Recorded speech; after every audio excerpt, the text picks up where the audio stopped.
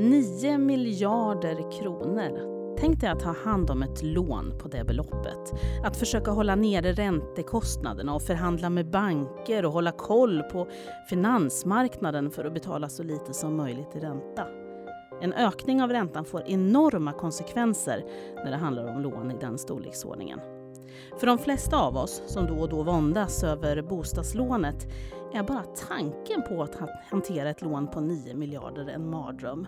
Men för Sofia Wahlund så är det här vardag och något som hon gör med stort engagemang på jobbet varje dag. Och Sofia är finanschef i Västerås stad. Och hon ska bland annat då jobba med de här 9 miljarder kronor som är en hisnande summa för oss som inte jobbar med så mycket pengar till vardags. Så det är en otroligt ansvarsfull och utmanande uppgift. Så det ska vi få höra mer om. Och dessutom ska vi höra om walk and talk med bullen. Mm. Jag heter Pia Lindhe Rudolf. Lenny Hallgren. Och vi säger välkomna både till dig som lyssnar och till finanschef Sofia Wahlund. Hej på dig. Hej, tack så mycket. Hörru du, det finns väldigt många frågetecken vi ska räta ut under den här stunden tillsammans. Bland annat vad walk and talk med bullen är. Men först, berätta om ditt jobb som finanschef. Vad gör du för något?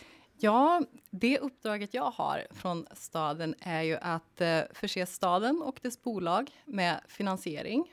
Att trygga den här finansieringen på lång sikt och som du sa, att göra det här till lägsta möjliga räntekostnad. Och även säkra våra räntor så att vi inte utsätts på ett riskfyllt sätt när räntorna går upp. Vilket de antagligen med stor sannolikhet kommer att göra framöver. Mm.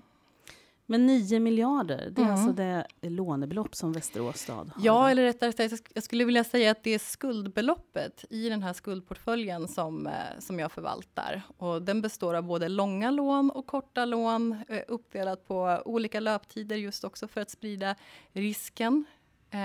Vi har limiter satta av kommunstyrelsen gällande vilka intervall på löptider vi ska hålla oss inom. Både gällande vår kapitalbindning, det vill säga tillgång till pengar, och vår räntebindning, det vill säga när vi gör avtal kring att betala en fast ränta så vi vet vad vår räntekostnad är framöver. Men det här går alltså att jämföra med ett bostadslån fast det är hiskeligt mycket mer pengar och så delar man upp lånet i massa olika för att sprida risken. Precis. Och i nuläget är det även så att Västerås stad är faktiskt skuldfri. Vi har en nettotillgång på ungefär 1,4 miljarder och det är våra helägda och delägda bolag som egentligen äger skulden just nu. Det är de som lånar pengar. Men du, varför har man lånat så mycket för 9 miljarder? Hur är det i relation till andra liksom? I relation till andra kommuner så är det ungefär samma. Jag tror att Umeå till exempel har ungefär 9 miljarder, Karlstad 6 miljarder, medan de större kommunerna som Stockholm och Göteborg har ju betydligt större skulder också. De har ju en större stad att bygga helt enkelt. Mm. Men om man ska låna eller ej, de besluten vilar inte på dig? Nej, investeringsbudgeten och liknande, det har inte vi som uppdrag hos oss på internbanken, utan vi ser helt enkelt till att trygga finansieringen för de beslut kring investeringar som tas. Ja, och besluten tas av politikerna helt enkelt. Ja. Men du, internbanken nämner du då, som alltså är det som du är chef över här på Västerås stad. Ni tar hand om lånen, håller nere räntekostnader. Vad gör ni mer för någonting? Vi förvaltar även stadens pensionsfond, ungefär 900 miljoner i en fond som finns för att trygga framtida och antagligen ökade pensionsutbetalningar. Så vi har inte bara skuldförvaltning utan även en del kapitalförvaltning också. Så det är alltså du som ser till och håller koll på bland annat Lennys och mina pensioner här? Ja, alltså. När du säger det så får man ju lite ångest såklart, men ja, det stämmer. Det ska du ha, ja precis.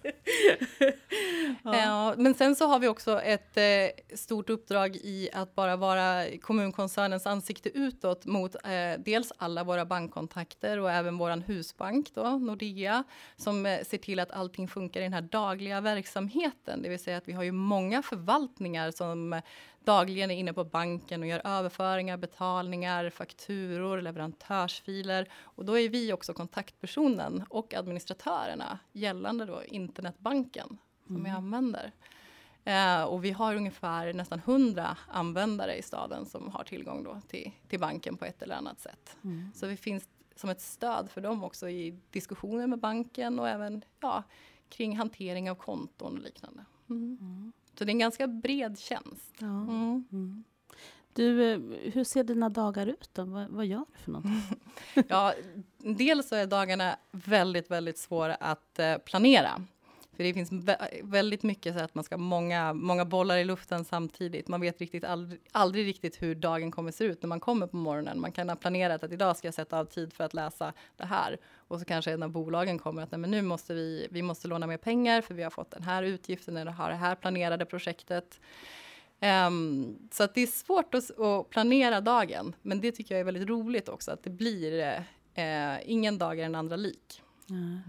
Men när man säger internbank, det är inte så att ni är en bank som man kan komma och låna pengar av, utan ni är de som förmedlar kontakten med andra finansiärer, banker och finansmarknaden. Och så. Ja, precis. Men det är ju vi som är banken som lånar ut pengar till bolagen. Så ser man det på det sättet så jo, absolut. Vi är en bank mot våra bolag och mot staden.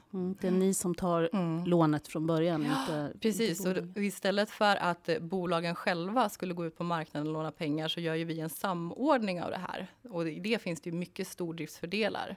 Och sen så är vi som stad AAA-ratade av ett kreditvärderingsinstitut. Det är den högsta ratingen? Det är den högsta ratingen man kan ha. Och vad det säger väldigt enkelt förklarat är att vi har en väldigt god återbetalningsförmåga för våra lån. Det finns en trygghet om man väljer att investera i Västerås stad genom att låna ut pengar till oss. Och skulle bolagen göra det här själva så skulle man antagligen ha inte riktigt lika bra pris som oss. Nej, man får lägre räntor när man har hög kreditvärdighet. Ja, vi som stad får ju det. Sen så lånar vi alltid ut till bolagen på marknadsmässiga räntor. För att annars är det statsstöd och redovisningsregler som kommer in i det här som spelar roll. Så bolagen får alltid en marknadsmässig ränta på sina lån. Men däremot så är det ju stora skillnaden att det är vi som stad som tar den här marginalen emellan istället för att det är en extern bank. Så det kommer skattebetalarna till godo? Absolut. Mycket stordriftsfördelar i det här. Vad känner du över ditt uppdrag som finanschef för Västerås stad? Jag tycker att det är ett jättespännande jobb. Dels så tycker jag att finansmarknaden i sig är en otroligt rolig arbetsplats, om man får säga så, för att den utvecklas och förändras hela tiden. Så det är ju med stor ödmjukhet och insikt att man inser att man kommer aldrig någonsin bli fullärd. Och det tycker jag är jätteroligt. Att varje dag så kan man lära sig någonting nytt och kanske göra någonting lite bättre än vad man gjorde igår. Och sen så är det självklart ett stort ansvar i det här. Så att jag lägger ju mycket tid på jobbet och mycket tid på att tänka på jobbet och strategier. För jag vill ju göra det absolut bästa jobb jag kan göra just för att trygga finansieringen och minska de risker vi har. Hur är det att ha det ansvaret vilande på sina axlar då, och jobba mycket och så? Jag tycker att det är framför allt väldigt roligt och utmanande. Jag tycker jättemycket om att jobba. Det är någonting som driver mig. Har väldigt svårt att bara sitta hemma en dag. Klättra på väggarna på direkten. Så för mig passar det väldigt bra att ha en tjänst som faktiskt ställer höga krav på en också. Ifall du har en dålig dag på jobbet eller en dålig vecka, vad sker då liksom? Nej, men förhoppningsvis. Det här är varför vi är ett tvåmansteam också. Att man har ju alltid en backup i varandra där. Och för oss som internbank, vi skulle aldrig kunna vara en person. Utan det är jätteviktigt att man är ett tvåmansteam, man täcker upp för varandra, man hjälps åt. Och just för att om jag skulle bli sjuk så har jag min kollega på plats som ser till att den dagliga verksamheten rullar på. Ja, ni är 2 stycken på internbanken. Vi är 2 stycken, precis. Och du har varit finanschef tillförordnad sedan i maj och är finanschef 1 december på permanent basis. Precis. Det här att arbeta i ett tvåmansteam, hur är det? Du är ju chef över din kollega. Ni sitter i samma rum och jobbar tajt ihop. Nej, men det är jätteutmanande.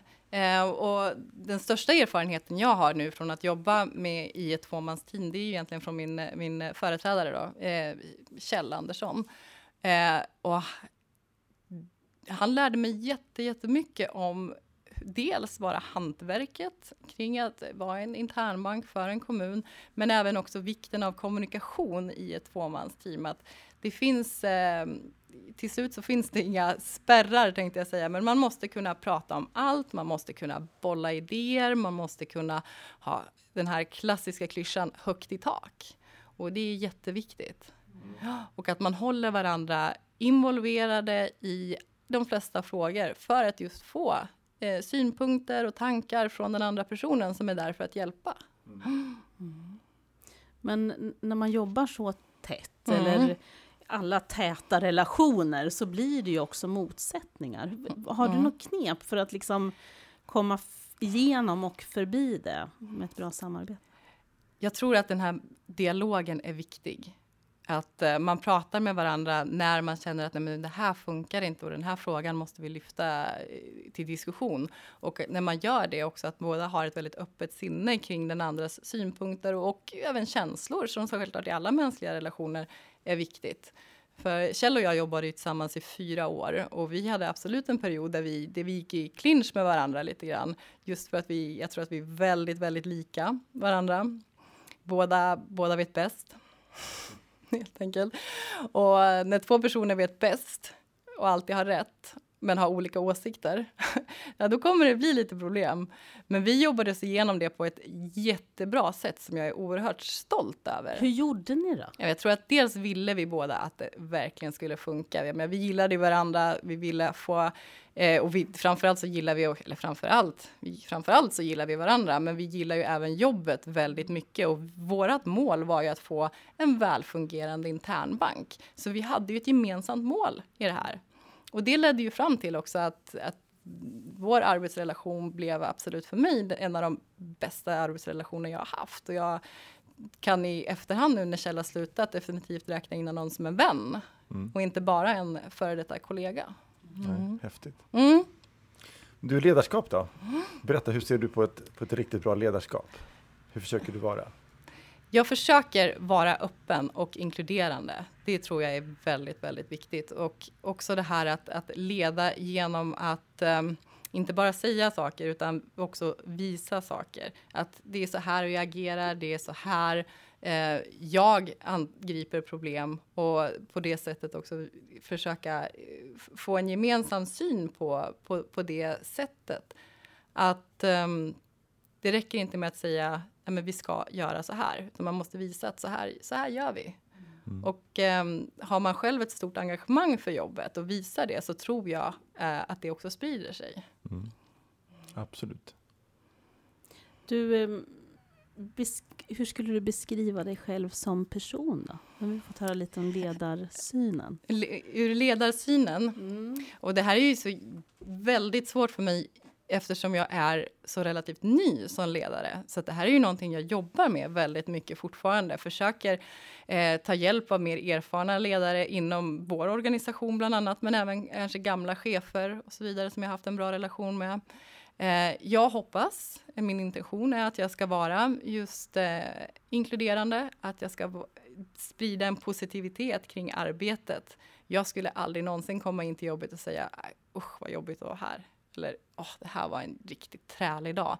Utan jag tror att den positivitet jag känner inför mitt jobb, det är någonting jag vill förmedla ut också. Speciellt till de som jag då ska leda i arbete också. Jag vill ha roligt på jobbet och jag vill att mina medarbetare ska ha det också. Här kommer ju då walk and talk med bullen in lite grann. Ja, det vill vi höra mer om. Nej, även om vi på internbanken, vi har ju nog varit en liten isolerad ö på många sätt i den här organisationen. För arbetet vi gör skiljer sig så oerhört mycket från vad många andra inom kommunen gör. Och vi har nog inte märkt så mycket. Jag vet inte om alla ens känner till att vi har en internbank i Västerås stad. Men däremot så är vi en del av stadsdelskontoret.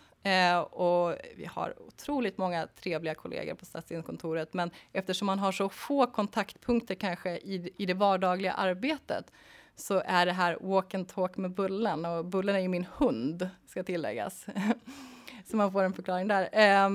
Ett sätt för mig att få träffa de här kollegorna som jag kanske inte träffar så mycket i vardagen. Och lära känna dem samtidigt som man rastar vovven helt enkelt.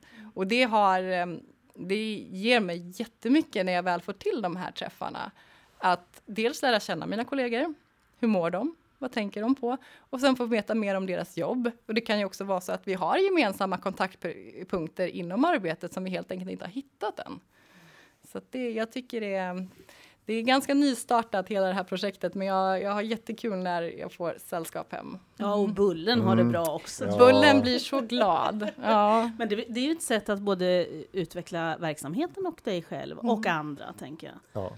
Jag tror att det är jätteviktigt när man är en del av ett större kontor som stadsledningskontoret att jobba för att även om du inte jobbar med varandra i vardagen så är vi fortfarande en del av samma team, och att bygga på det. Att försöka hitta de här små tillfällena att lära känna varandra. För då blir det ju dels roligare att gå till jobbet. Du känner fler människor, du har mer kontaktpunkter. Och jag tror att i slutändan så kommer vi också bli en mer effektiv organisation som helhet. Eftersom vi lär känna varandra bättre och kan samarbeta bättre. Jag har jättebra exempel på hur jag har tagit hjälp av mina kollegor på en enhet som inte egentligen är så kopplad till just internbanken. Och det är när jag tog hjälp av våra kommunikatörer inför ett föredrag jag skulle hålla. Och håller mitt föredrag för dem, får superbra feedback och lyckas då göra en mycket, mycket bättre presentation tack vare dem än vad jag hade gjort annars. Och det är sådana grejer. Ja, men det gillar jag. Det är underbart. Och det är väldigt bra sätt också att vara öppen och inkluderande. Som du själv beskriver så, verkligen att skapa en sån miljö. Ja. Så, du har ju, man förstår ju vissa egenskaper som du har när man hör dig berätta. Men om du själv skulle beskriva vilka egenskaper hos dig själv som gör dig till en bra ledare, vad skulle du säga då? Ja, en del är jag otroligt driven. Jag vill göra det absolut bästa jobb jag kan på den position jag är. Och det hoppas jag också är någonting som liksom speglar av sig på andra också i min närhet. Att nu har vi ett gemensamt mål och det ska vi kämpa mot tillsammans. Det är aldrig roligt att känna att man ska göra allt själv. Nej. Och det tror jag inte heller blir bra i slutändan. Utan man är ofta starkare tillsammans. Mm. Vad har du för utmaningar i din ledarroll? Ja, men dels är det att verkligen landa i det. Som sagt, nu är man ny som ledare, ny som teamansvarig för internbanken. Och den stora utmaningen för mig är ju att faktiskt bli en bra ledare med allt vad det innebär. Att vara pedagogisk, att vara tydlig och samtidigt se till att vi har en positiv anda i det rum som vi jobbar i. Hur är det att få ihop det här? Ledaregenskapen plus att vara den positiva egenskap du har, som du sa, att vara driven. Finns det någon motsättning där när man ska få med sig en grupp? Absolut. Någonting som jag måste jobba på är just det här att inse att man behöver inte göra allt själv. Det är ju ingenting som säger att det blir bäst för att jag gör det. Utan det absolut bästa är att man tillsammans kan lösa problemen. Men i och med att man är så driven också och kanske ibland lite väl effektiv, lite väl snabb, så är det någonting jag jobbar på att bromsa lite. Allting behöver inte gå så fort. Och det slår mig ett citat här liksom, som jag tycker är väldigt bra. Om du vill gå snabbt, gå ensam. Om du vill gå långt, gå tillsammans. Precis. Utan hållbarhet och långsiktighet i saker och ting. Men det är väldigt lätt att göra saker och ting snabbt. Om man är själv duktig och effektiv. Men det är en ledarskapsfälla, kan man säga, långsiktigt. Absolut. Så är det. Och det hade jag ett jättebra samtal idag på min walk and talk med Bullen. Just kring det här. Liksom, vad är det som driver mig i min vardag? Och då fick jag också en tankeställare kring hur mycket fokuserar jag på mig och hur mycket fokuserar jag på min enhet. Och det är ju enheten i stort som man ska fokusera på, absolut. Och det kan vara en stor omställning, kan jag tänka. Absolut, det är det ju. En fördel med att vara, vad man ska säga, andra man på internbanken, det är att man får göra alla roliga arbetsuppgifter. Och det var det du gjorde förut? Det var det jag gjorde förut, ja, precis. Jag har ju varit här i 4 år nu. Men då var det ju ändå Kjell som hade det yttersta ansvaret. Och med att ta över det yttersta ansvaret, men då kommer det också lite mer det här, men känslan av vikten av att det blir rätt. det är mitt jobb att se till att vi gör ett bra jobb. Men det är också mitt jobb att se till att vi gör det här jobbet tillsammans. Du har haft den rollen sedan i maj nu och haft det yttersta ansvaret. Vad har hänt med dig under den tiden? Hur har det påverkat dig? Mestadels positivt. Jag trivs väldigt bra i rollen. Jag känner att jag har fått växa som person eller som i min professionella position här. Att få ta mer ansvar betyder ju också att du måste lösa frågorna. Du måste sätta dig in i allting som ligger bakom, och det har varit jättepositivt. Jag känner att jag lär mig någonting varje dag. Och just när man har det yttersta ansvaret, då får man också ta det på det sättet att det är ju ingen annan som kommer lära dig det här, utan det får du se till att göra själv. Samtidigt så har jag fått den absolut bästa skolan i och med att jag har jobbat med Kjell. Han har varit en superbra mentor kring att ta över det här jobbet. Men även sen från mitt tidigare arbetsliv också, när jag jobbade på Danske Markets i Stockholm och faktiskt satt i bankvärlden och jobbade med precis de här produkterna som jag nu som skuldförvaltare jobbar med på kommunsidan. Du berättade nyss att du var på Danske Bank. Inte precis innan du kom hit, men tidigare i ditt yrkesliv. Men om vi backar bandet ännu mer, så jag vet att du kommer från Linköping. Linköping, ja. Precis. Vänta, vad händer nu? Det är nu vi växlar till östgötska. Det är det här som händer när man sätter 2 östgötar i ett rum. Nu pratar jag inte så mycket östgötska på grund av att mina föräldrar kommer från Norrland. Ja. De flyttade ner 1 månad innan jag föddes till Linköping, så de har ju aldrig pratat östgötska. Och när jag började prata östgötska som liten, då var det ganska mycket mobbing från mina äldre syskon. Och, vad sa de då? Nej, men Fia, säg spöke. Spöke. Och sen så skrattade de. Det var traumatiskt. Jag hoppas de lyssnar nu. Hur många syskon har du? Jag har 2 äldre syskon, en stora syster och en storebror. Ja. Så att jag är minsting i familjen, vilket sällan överraskar folk med tanke på hur pajasaktig jag kan vara ibland. Uppmärksamhetstörstande helt enkelt. Men du växte upp där i Linköping med 2 syskon. Var det 2 systrar? Eller Nej, en bror. En bror och en syster. Ja, och så dina föräldrar. Vad skulle du säga att du har med dig från din uppväxt idag i den du har blivit? Väldigt mycket positivt, skulle jag vilja säga. Men om man tittar på den professionella delen och hur man är i arbetslivet, så har ju mina föräldrar alltid jobbat och aldrig haft den här, som man ibland hör, negativa attityden kring sina jobb. Utan vi har alltid haft en väldigt grundläggande tanke kring antingen så pluggar man eller så jobbar man och så gör man rätt för sig, och livet kanske inte alltid är rättvist, men man får göra det bästa av situationen. Så jag har fått med en väldigt stark arbetsmoral från mina föräldrar.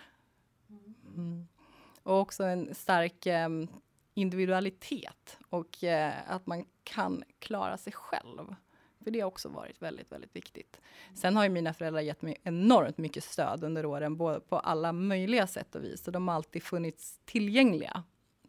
Jag är jättestolt över dem. De är härliga människor.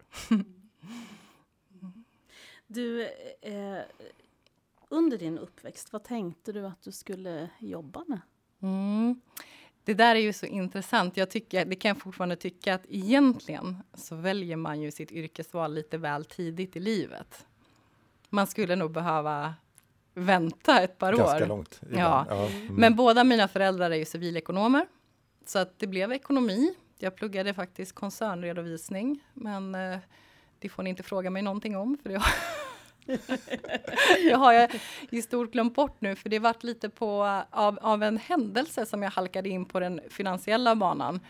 Som finansekonom då. När jag fick jobb på Danske Bank i Linköping till att börja med. Efter jag hade klarat av mina studier helt enkelt. Och du började som ekonomiassistent efter gymnasiet först? Efter gymnasiet så jobbade jag 2 år som ekonomiassistent på ett dotterbolag till Saab. Och efter det så pluggade jag.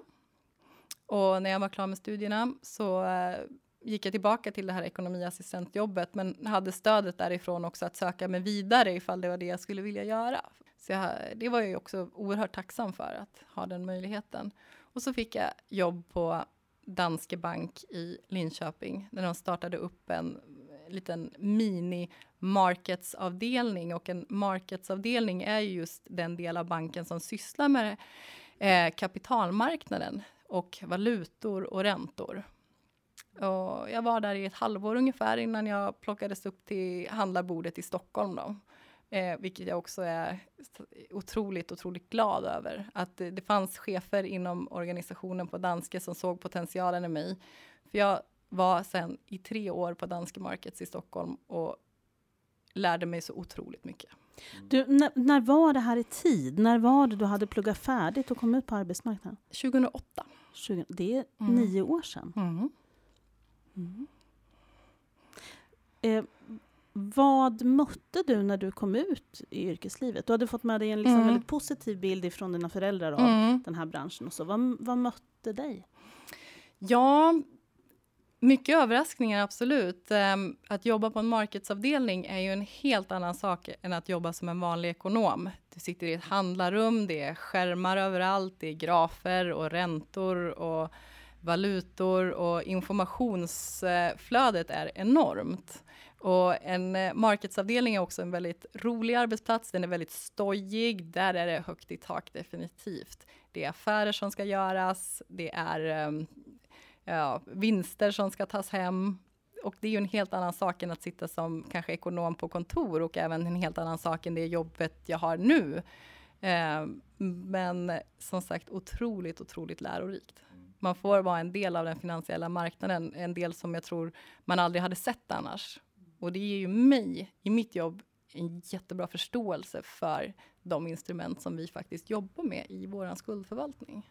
Ja, du måste ju ha en perfekt bakgrund tycker jag, för det jobb du har nu, som har sett den sidan verkligen inifrån. Så. Vad fanns det för aha-upplevelser när du kom ut på arbetsmarknaden då? Efter att ha fått den här positiva bilden från dina föräldrar? Nej, men dels så när man kommer in på den finansmarknaden som nyexad ung tjej, då men man bedöms absolut på ett visst sätt som kanske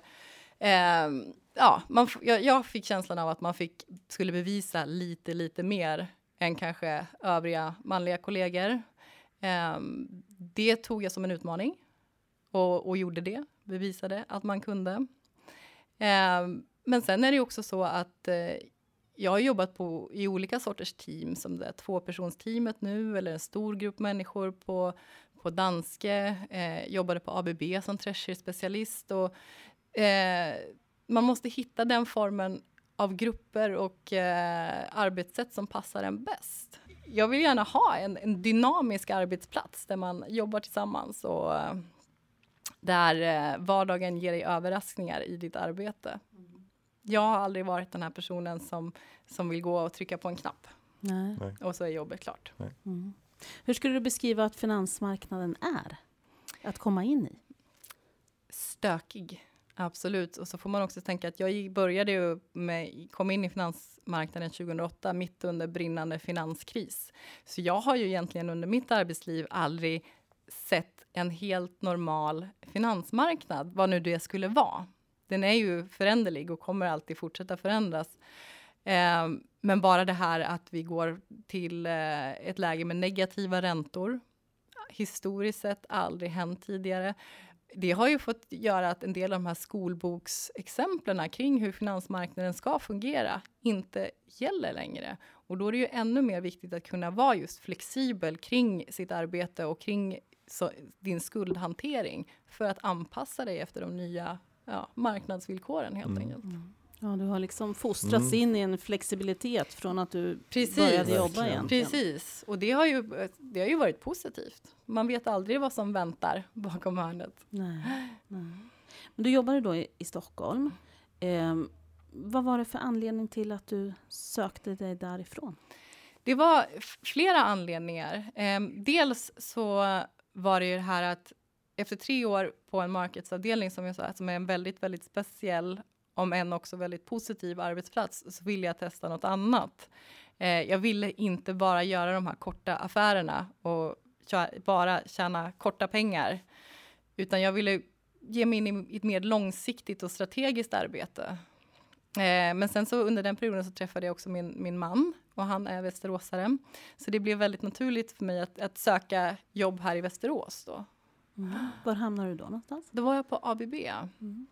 Du, vad var det för skillnad att gå från finansmarknaden i Stockholm och den världen till att gå till Västerås? Ja, dels så är det ju väldigt, väldigt stor skillnad bara på städerna i sig. Västerås är helt klart lugnare. Jag tycker jag får en bättre balans mellan arbetsliv och jobb här i Västerås. Det har varit jättepositivt. Sen så kan jag säga att på sättet jag jobbade i Stockholm, där hade vi aldrig möten, saker liksom, hade vi ett problem eller hade vi en fråga som skulle diskuteras, då togs det vid handlarbordet, det var snabbt avklarat. Och alla jobb jag haft sedan dess har varit väldigt, väldigt mötestunga. Vilket ibland kanske inte alltid är så effektivt heller. Så jag försöker ju ta med den erfarenheten jag har från att jobba i en miljö som var väldigt fungerande, som inte behövde möten hela tiden, och att försöka integrera det med en annan sorts arbetsplats där möten absolut är nödvändigt att ha, men kanske inte till den stora utsträckning som det kan bli ibland. Det där låter ju bra tycker jag. Det låter som alltid bästa möjliga möte. Liksom, efter det, så. Absolut. Och som en utmaning tänker jag. Jobba i en mot en finansmarknad som där det händer saker jättesnabbt. Yeah. Men vara liksom i en kommun som har processer som måste få gå igenom för demokratins skull. Absolut. Ja, det har varit en jätteutmaning. Och nu efter 4 år så känner jag att jag börjar landa lite i hur kommunen funkar på det sättet. Och jag har ju full förståelse också för att det här som vårt ärendehanteringssystem, och det är ju en nödvändighet för att vi ska kunna vara en trygg och säker organisation. Beslut ska ju självklart tas på rätt sätt. Men du, när det händer saker snabbt på finansmarknaden, har du mandat då att liksom ta de här besluten i din roll då? Absolut, det har jag. Det ligger ju på mitt ansvar att se till att vi är trygga i våra positioner, som man säger, att både gällande skuld och tillgångar. Hur ofta har du förhandlingar med banker och finansinstitut? Eller vilka du nu förhandlar? Nej, men ett par gånger i månaden. Ja. Dels så gör vi ju så att vi lånar en del av vår skuld på korta löptider, det vill säga 3 månader. Och då kallas det att man emitterar ett kommuncertifikat. Och det kan vi göra veckovis. Att vi rullar vår korta skuld framåt hela tiden. Så har vi resten då i långa lån som kallas obligationer. Och då är det alltså lån som har en löptid som är längre än 1 år. Och en del av de här obligationerna är ju också vad man kallar gröna obligationer. Vilket är pengar som är öronmärkta för gröna projekt helt enkelt. Som är en del av vårt hållbarhetsarbete här i staden. Så där har vi ju väldigt, väldigt tätt samarbete med vår hållbarhetsenhet. Och det har ju varit jätteroligt. Och det tycker jag, det är en av de roligaste delarna av det här jobbet. Att se hur skuldförvaltningsrollen förändras. Att det är inte längre bara att skaffa pengar, utan nu ska vi även ha gröna pengar. Det är ju fantastiskt kul. För visst är det så att det blev väldigt sug efter gröna obligationer och det här trycket på liksom hållbarhet i sina finansiella delar också. Det har blivit en stor trend. Och Sverige är verkligen ledande där också. Att det är många kommuner och fastighetsbolag och liknande som emitterar gröna obligationer. Och det säger något om samhället, tycker jag. Att det är helt rätt väg att gå. Att fokusera mer på grönhet och hållbarhet. Och sen även social hållbarhet framöver. Kanon. Du, utöver jobbet då, bullen har vi nämnt. Ja. Och att du flyttade till Västerås för att du träffade din man här. Hur ser familjen ut i övrigt? Min man har vuxna barn. Och en vuxen dotter som bor hos oss varannan vecka. Och sen så har vi en liten 2-åring som tar all vår vakna tid utanför jobbet, kan jag säga. Högst krävande. Och det är ju verkligen, det är ju det bästa man har gjort. Verkligen. Hon är mitt allt. Hur hinner du allting? Jag sover inte så mycket. Nej, jag skojar lite, men det gäller ju att hitta ett jobb där du kan ha balansen mellan fritid och arbete. Men däremot så, jag har ju valt att lägga mycket fokus på mitt jobb. Men vill för den delen inte på något sätt missa tid med min dotter. Så jag går ju upp väldigt tidigt på morgnarna och börjar jobba tidigt så jag kan hämta henne vid 4 varje dag. Och det är ju faktiskt den bästa stunden på dagen, oavsett vilket humör hon är på. Så är det alltid så himla härligt att gå och hämta henne. Det är det bästa. Men sen så tänker jag det här med arbetssituationen, att för mig är det väldigt, väldigt viktigt att hon ser att mamma jobbar. För det tror jag är jätteviktigt för henne att se, att det är kul att gå till jobbet och man ska jobba, och att hon också växer upp med den känslan av att men hon vill också göra någonting. Sen om det blir ekonomi eller om det blir något mer kreativt, hon kanske blir estet, jag vet inte, men jag vill bara att hon får den här grundkänslan av men det här är en del av livet och den är positiv. Det låter lite som... Samma sak som du fick med dig så liksom i din uppväxt. Nej men precis, absolut. Jättebra. Men du berättade också när vi pratade om din uppväxt att du fick lära dig att livet inte alltid är rättvist. Nej, och det är ju inte. Vad menar du med det? Nej, men alltså dels så gick väl mina föräldrar igenom saker i sitt arbetsliv. Jag vet att min mamma fick ju gå ner i tid. Hon jobbade på bank, men hon gick ju ner i tid och jobbade inte riktigt lika mycket som pappa gjorde. Eftersom dels var jag sjuk väldigt mycket som liten. Och sen så fick jag även diabetes som tonåring. Och men jag tycker ändå att även om det är en väldigt jobbig grej för en familj att gå igenom med ett sjukt barn och speciellt en kronisk sjukdom som inte går över, så tycker jag att min familj kraftsamlade otroligt väl kring det här. Så jag har ju aldrig egentligen känt mig ledsen. Även om det självklart kommer stunder av det också. Över min sjukdom. Utan de har verkligen visat att nej, men det är inte rättvist, men vi gör det absolut bästa av situationen. Och det tycker jag, men det har jag gjort. Och vad har det här gjort med dig? Vilka egenskaper har du fått utifrån det här? Jag hoppas att jag är ganska stark. Motgångar har vi ju allihopa, och jag tycker att det är viktigt att man får absolut bryta ihop. Man får bli jätteledsen och tycka att nej, men det här är väl inte rättvist. Varför ska jag åka på det här? Men sen så måste man resa sig också och gå vidare. Och försöka ta det som kanske skulle kunna ses som en stor börda och försöka vända det till något positivt och vända det till en utmaning. Och jag förstår också om det låter kanske lite, vad ska man säga, hippieaktigt att säga så, men för mig har det alltid varit det. Jag har inte låtit min diabetes stoppa mig. Jag har backpackat i Asien ensam och liksom sett till att jag haft med mig det jag behöver. Och det har funkat bra. För grejen är att till syvende och sist så är det ingen annan som kommer fixa ditt liv än dig själv. Nej. Och sen så kan jag säga att det är ju väldigt lätt att säga så.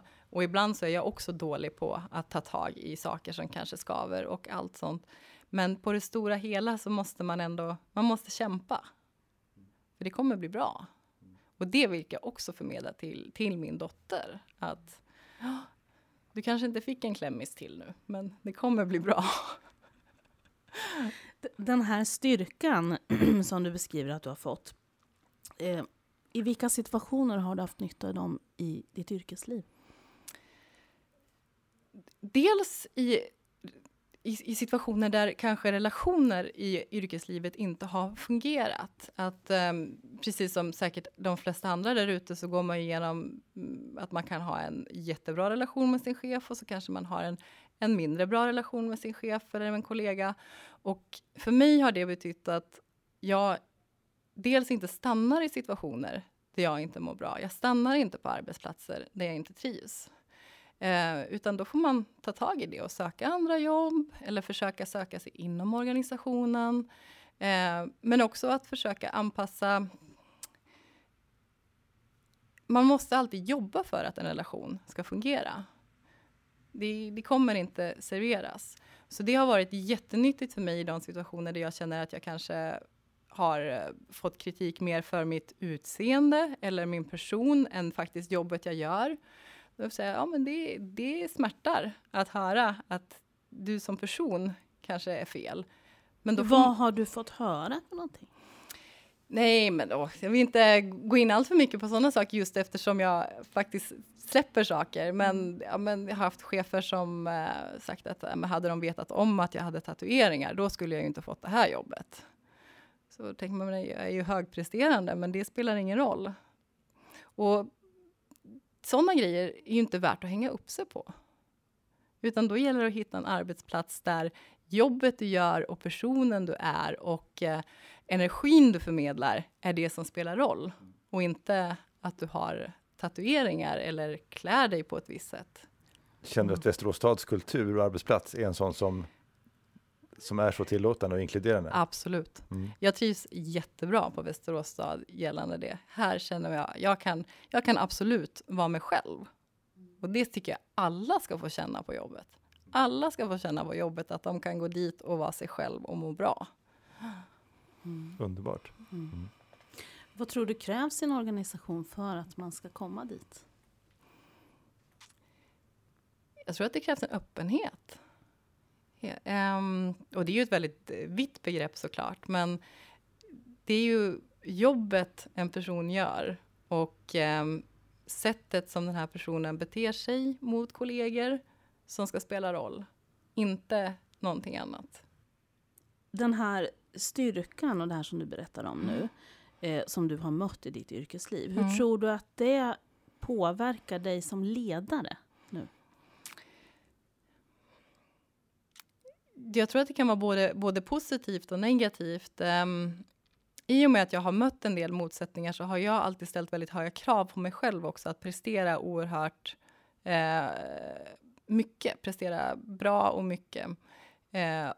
Och som jag nämnde tidigare också, att det kan också göra att då tycker jag att det är lättare att alltid göra saker själv. Och det är ju en liten negativ aspekt av det här, att man vet att jag har fått kämpa. Då vet jag också att då är det... Och det är just som ung kvinna, du har tatueringar på armar och knogar och så. Det är det du har mött, det är det som de har... Ja, men och även också ibland personlighetsmässigt, för jag är en ganska högljudd person. Och det har inte alltid uppskattats heller. Men där kan man också ta till sig lite grann att men var jag högljudd i fel situation? För det gäller också att hitta en bra professionalitet kring det här. Att man kan ta till sig kritiken, inte på ett sätt att det gör ont i själen, men också fundera på, men är jag i fel situation själv nu? Men det positiva är ju det att jag försöker verkligen uppmuntra människor omkring mig att liksom vara dig själv. Och så gör vi det här jobbet tillsammans och då kommer det förhoppningsvis bli jättebra.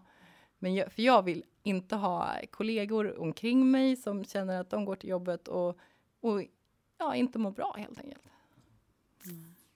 Då får de följa med på walk and talk med Bullen. Precis, då får de prata lite.